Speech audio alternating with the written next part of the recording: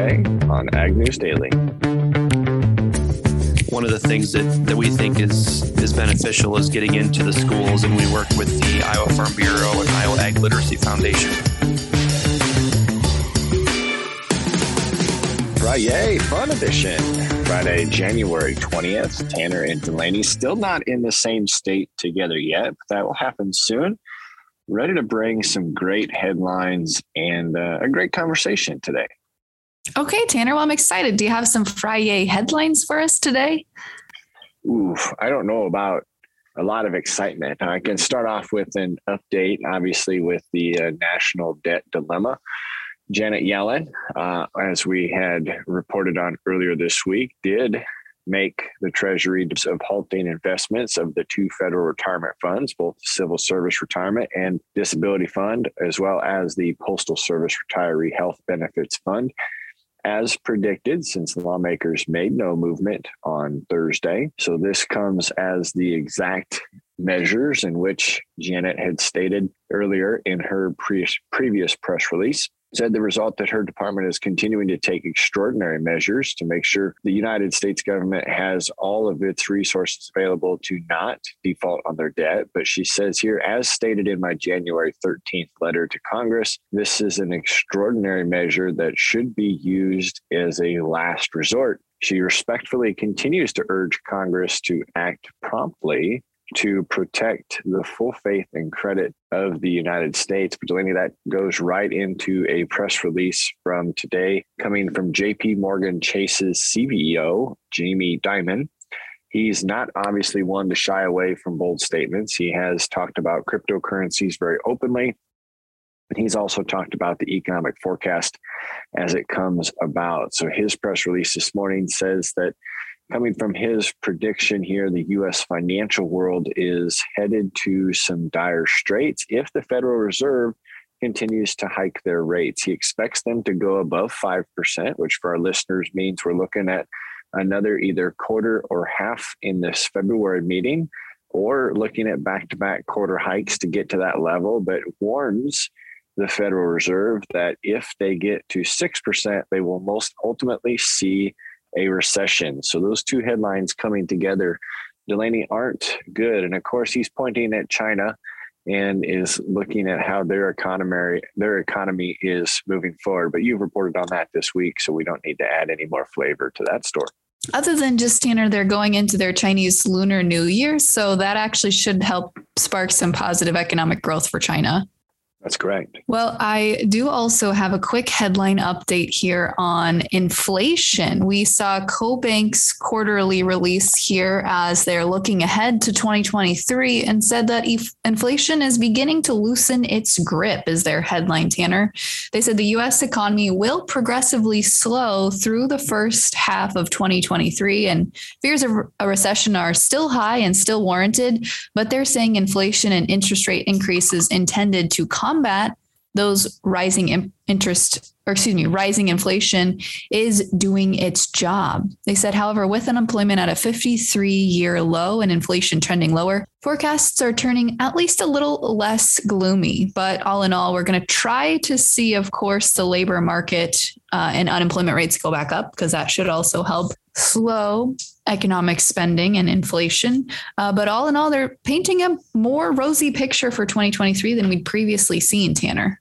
Well, that's good. That is a positive headline. That's more of a fun Friday headline than what I had brought to the forefront. The next one I have here might dull things down just a little bit. Here in the Iowa legislature, a bill was introduced earlier this month with the new seated officials that the country's top red meat producing state would ban people on the Supplemental Nutrition Assistance Program, also known as SNAP, from being able to buy meat at the grocery level. The bill came from the House File 3, had 39 co-sponsors out of the Iowa House, and was looking to compare and marry the SNAP rules to that of the Women, Infants, and Children program, the WIC program. WIC requires their aid recipients to buy from a specific list of approved items, including staples such as infant formula, cereal, milk, bread, juices, canned foods, and baby foods. WIC does not allow people to buy products such as packaged meat or frozen or processed foods. So it's one of those, Delaney, that might come as a surprise. A lot of members of the Iowa House are stating here, one quoted Chairman Luke Elzinga said, "I don't think the 39 co-sponsors realize that this bill is as restrictive as it is and would officially ban meat, especially being part of one of the nation's leading beef, chicken, and pork producing states. Under this bill would go against our tradition."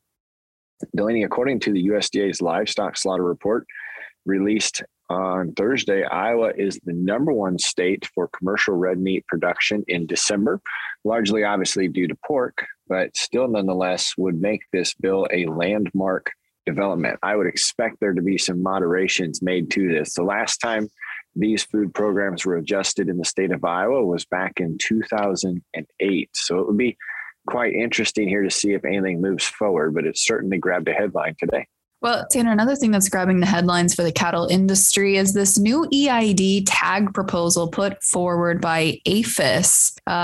This was proposed actually yesterday on Thursday, which would be a new rule that would require both visual and readable electronic ear tags for interstate movement of both cattle and bison. The new proposed rule will be published in the Federal Register as of yesterday and has some nuances defining the livestock that fall under the rule. Those specifically include all sexually intact cattle and bison of 18 months of age and older, all female dairy cattle of any age, and all male dairy cattle born after March 11th of 2013, cattle and bison used of any age for rodeo and recreational activities, and cattle and bison of any age used for shows or exhibitions. So specifically talking show cattle here. But this new ear tag proposal here, Tanner, a couple of analysis research pieces were done here, cost benefit analysis, I should say, from the USDA estimated it would cost about $26 million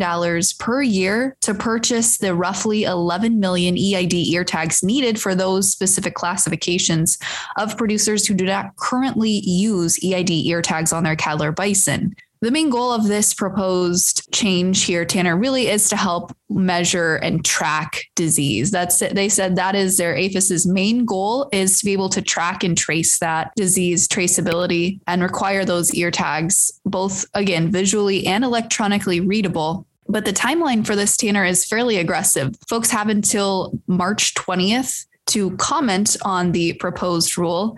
But then following 6 months after the final rule is published in the Federal Register, it'd be game on for getting that put in place.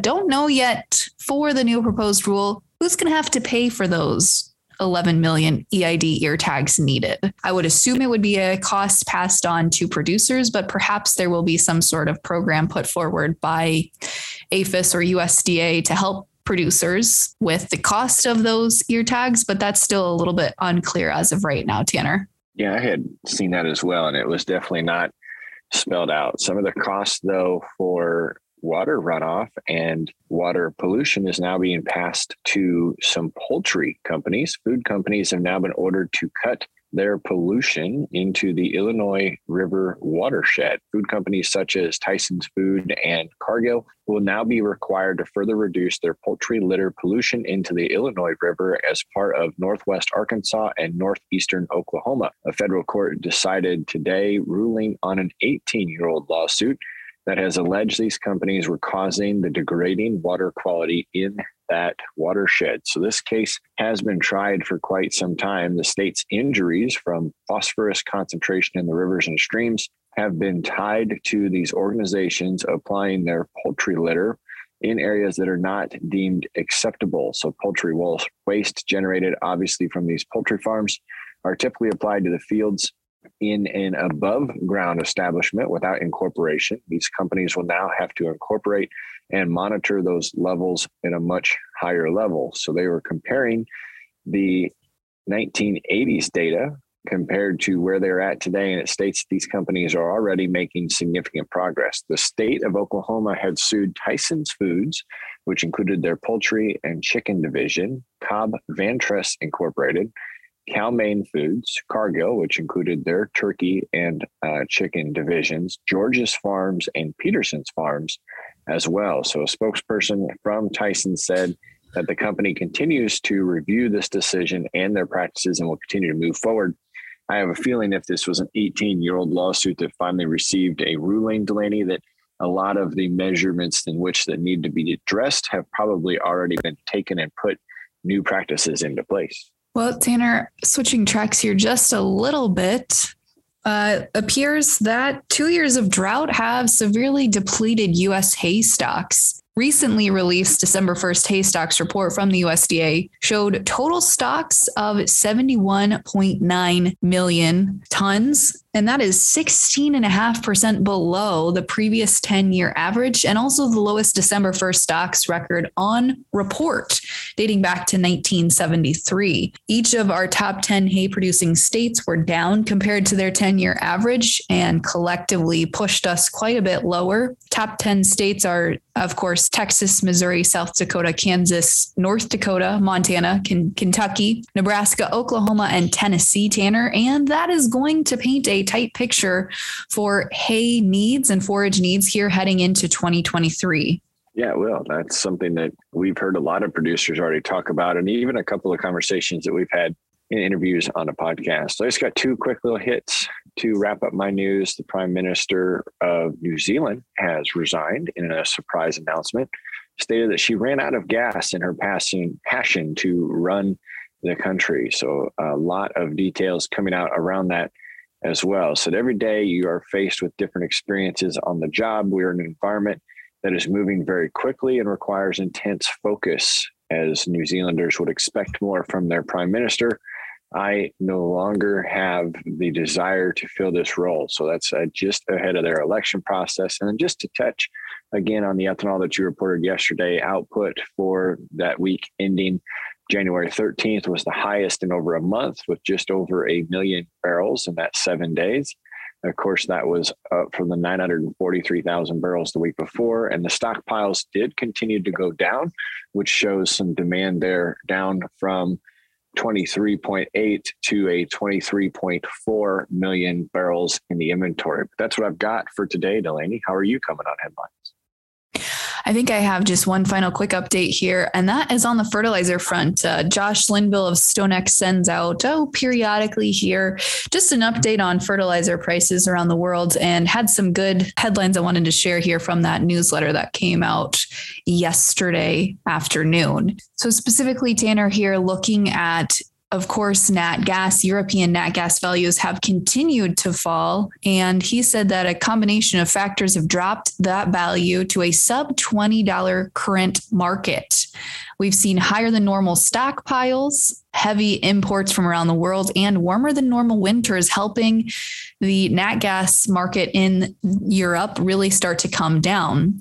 On the U.S. side here, domestically, we've seen NOLA and global urea values continue to struggle to hold value. And here's an interesting thing. He said he expected to see major buying regions step up by now, such as Brazil, India, the U.S., Canada, Europe, etc., stepping up to buy and source their fertilizer needs. However, falling prices, he says, have buyers actually waiting as long as possible before sourcing those needs. The longer they wait, the lower prices go. And so that's obviously helping there with controlling some of that price inflation that we've seen for so long. He also said he continues to expect to see India announcing a tender in the next 2 weeks that could and should kick off global demand. But in the meantime, everyone is kind of waiting to watch and see what their neighbors are doing on the fertilizer front, Tanner. So just a quick update there on that. But I think other than markets, I am out of news for today. Well, that's something that we can take a look at, is where markets are sitting here midday. So let's get right to it. Absolutely. And here at the midday, we are seeing mostly weakness across the grain complex, aside from wheat today. March corn down about 0.75% here at the midday at 676.5. New crop corn's actually unchanged on the day at 596.25. March soybeans down 8.25 cents at 15.06. November beans down 11 here at the midday at 13.53. And as I mentioned, wheat, really the only market pushing higher today is the hard red winter wheat market, is up 12 cents on the day at 8.44.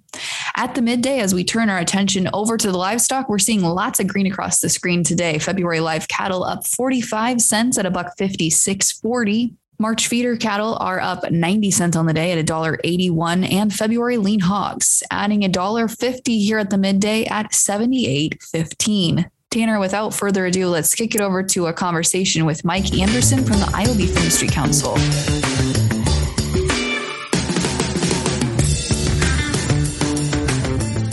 With the new year on a roll, many organizations are in the works of naming new directors. Today, we have Mike Anderson joining us as he was just named the new executive director of the Iowa Beef Checkoff organization. Mike, could you touch a little bit on what led you to wanting to apply for the position of executive director of Iowa Beef Checkoff and maybe some of your experience before? Sure. And thanks, Jennifer. Appreciate the opportunity to tell you a little bit more about myself. So I grew up here in Iowa, up in north central Iowa, on a grain and livestock production farm. We raised cattle and pigs growing up, and my brother still farms today and has a 100 head cow-calf seed stock operation that I'm still involved with. Had both my undergraduate and master's degrees in animal science from Iowa State University. And then a lot of my research that I did for that was with beef cattle ultrasound with carcass EPDs. So I helped the North American Limousine Foundation develop those when I was in graduate school, and then did a couple of years with Purdue Extension out in Indiana, and then came back to Iowa with Iowa State University Extension and Outreach. And so for the last 17 years, I've been with the 4-H Youth Program, dealing with the state livestock events and programs and curriculum. And so helping develop those things. And then in the last few years, took on more of an administrative role with managing staff in our office and things like that with our Ag and Natural Resources program.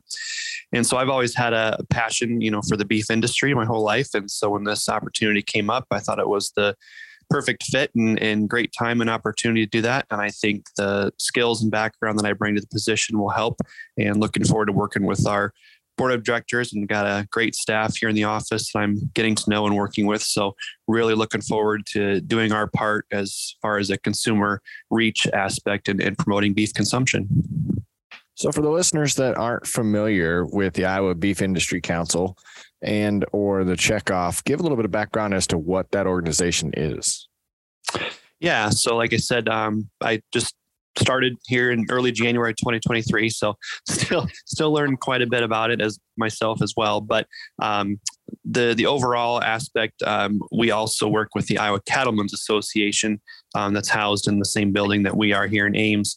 And so they work more on with producers and policy aspects. And then the Iowa Beef Industry Council focuses more on the consumer. And so our job is to get out there and promote beef consumption to consumers, also educating those cattle producers on where that checkoff money goes. So for every head of cattle that's sold in Iowa, there's $1.50 that's taken off, and those funds go towards the Iowa Beef Industry Council. And then we take those funds and work with National Cattlemen's Beef Association and Cattlemen's Beef Board and some of those national entities on marketing strategies and that sort of thing. And so really work hand in hand with some of those national folks, and then also with the Iowa Cattlemen's do programming together. But we focus more on the consumer side. Like I said, getting those consumers to eat more beef. Yeah, and everything you just listed off is extremely important within your position and the role of the Iowa beef industry to be able to help develop everything for the consumers and producers as well. With all of that being said, what are you most looking forward to doing? I think a couple things, a lot of our cattle producers are, keeping them in the loop as far as where the dollars go, how the dollars are spent. That's who we are reporting to is those cattle producers on how we spend those funds. So it's really a key thing to keep them informed. Like I said, where the dollars are going, communicate with the, livestock auction markets and sale barns, and they collect that money as well, and communicating with them on how the money is spent.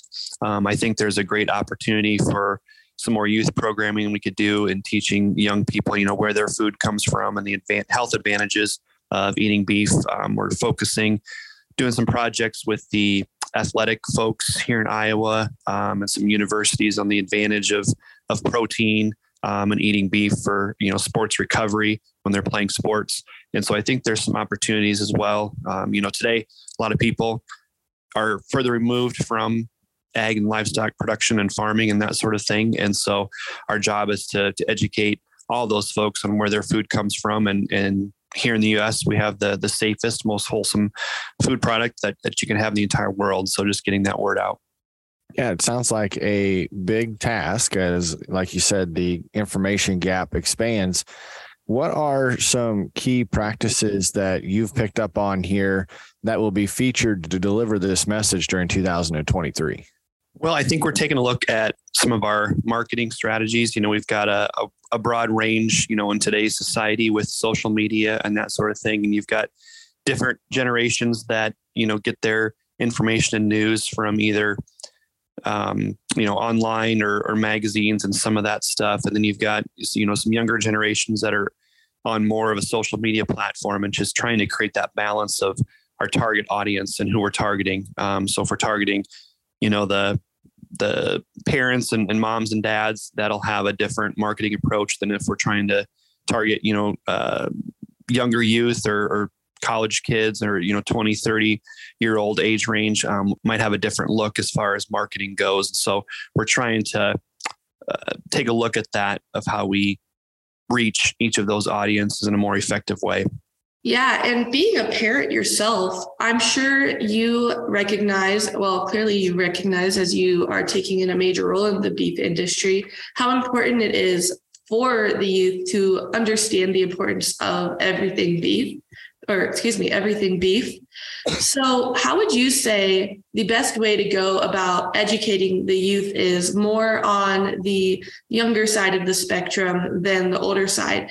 As they develop, it's harder to reach them with parent influence compared to in the school district influence. Yeah, no, you're exactly right. Yep. And, more and more, even our kids that are involved in livestock showing and livestock projects through 4-H and FFA, a lot of times, their parents didn't grow up on a farm or livestock production. Their son or daughter, decided they wanted to show cattle or show sheep or show pigs and that sort of thing. And so, parents really don't have a lot of knowledge as far as nutrition and that sort of thing. And so one of the things that we think is beneficial is getting into the schools. And we work with the Iowa Farm Bureau and Iowa Ag Literacy Foundation to provide a lot of that curriculum and classroom education for kids. And so whether that be farm chats or farm tours and cooking demonstrations for our high school family and consumer science students, a lot of those things we're trying to key in on as well, that we could take a more educational approach from the Beef Council side, knowing that a lot of parents, may not have that background education. So we're educating youth and adults at the same time. So that's a good deal. Probably one of the perks of your new position is helping the process of finding Iowa's best burger in the contest. Have you been able to experience the ones nominated and the winners for 2022? Not yet. So yeah, our marketing person, Kylie Peterson here in our office is in charge of that. And that I believe will launch coming up here in a few weeks in February for the upcoming 2023 year. So just familiar with that, from the outside, but now I'll get to see the inside and how that works with that whole marketing campaign. So it's one of our highlights for the year. And Kylie does a tremendous job getting all that coordinated and taken care of and promoted out to the state of Iowa. So we're excited to launch that once again for this year. Well, Mike, it sounds like you have many amazing things to look forward to within your position as you get further into the role. If listeners want to learn more about the Iowa Beef Industry Council or talk more about beef with you, how can they do that? Yeah, well, probably the easiest would be to, to go to our website or just Google Iowa Beef Industry Council. But our website is www.iabeef.org. And that's got a tremendous amount of information, recipes. You can learn all about the beef checkoff and what it does and its purpose and that sort of thing. So our website is full of that stuff. We're also on Facebook and Instagram and all those social media platforms. So encourage you to check those out depending on your electronic device and that sort of thing, preferences. Awesome. Well, thanks again for hanging out with us today on the Ag News Daily Podcast and giving us a couple moments of your time. Thank you very much. Appreciate it.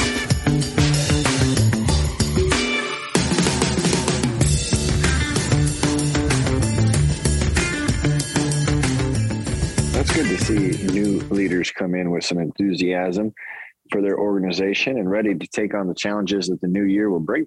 Absolutely, Tanner. And listeners, we appreciate you sharing all kinds of ideas with us for who we should be having these conversations with. Remember, we'll be back next week with our first Market Monday in 2 weeks. So I'm looking forward to that conversation, Delaney. But over the weekend, let's have them follow us on social media. But for today, what do you say? Should we let the listeners go? Let's let them go.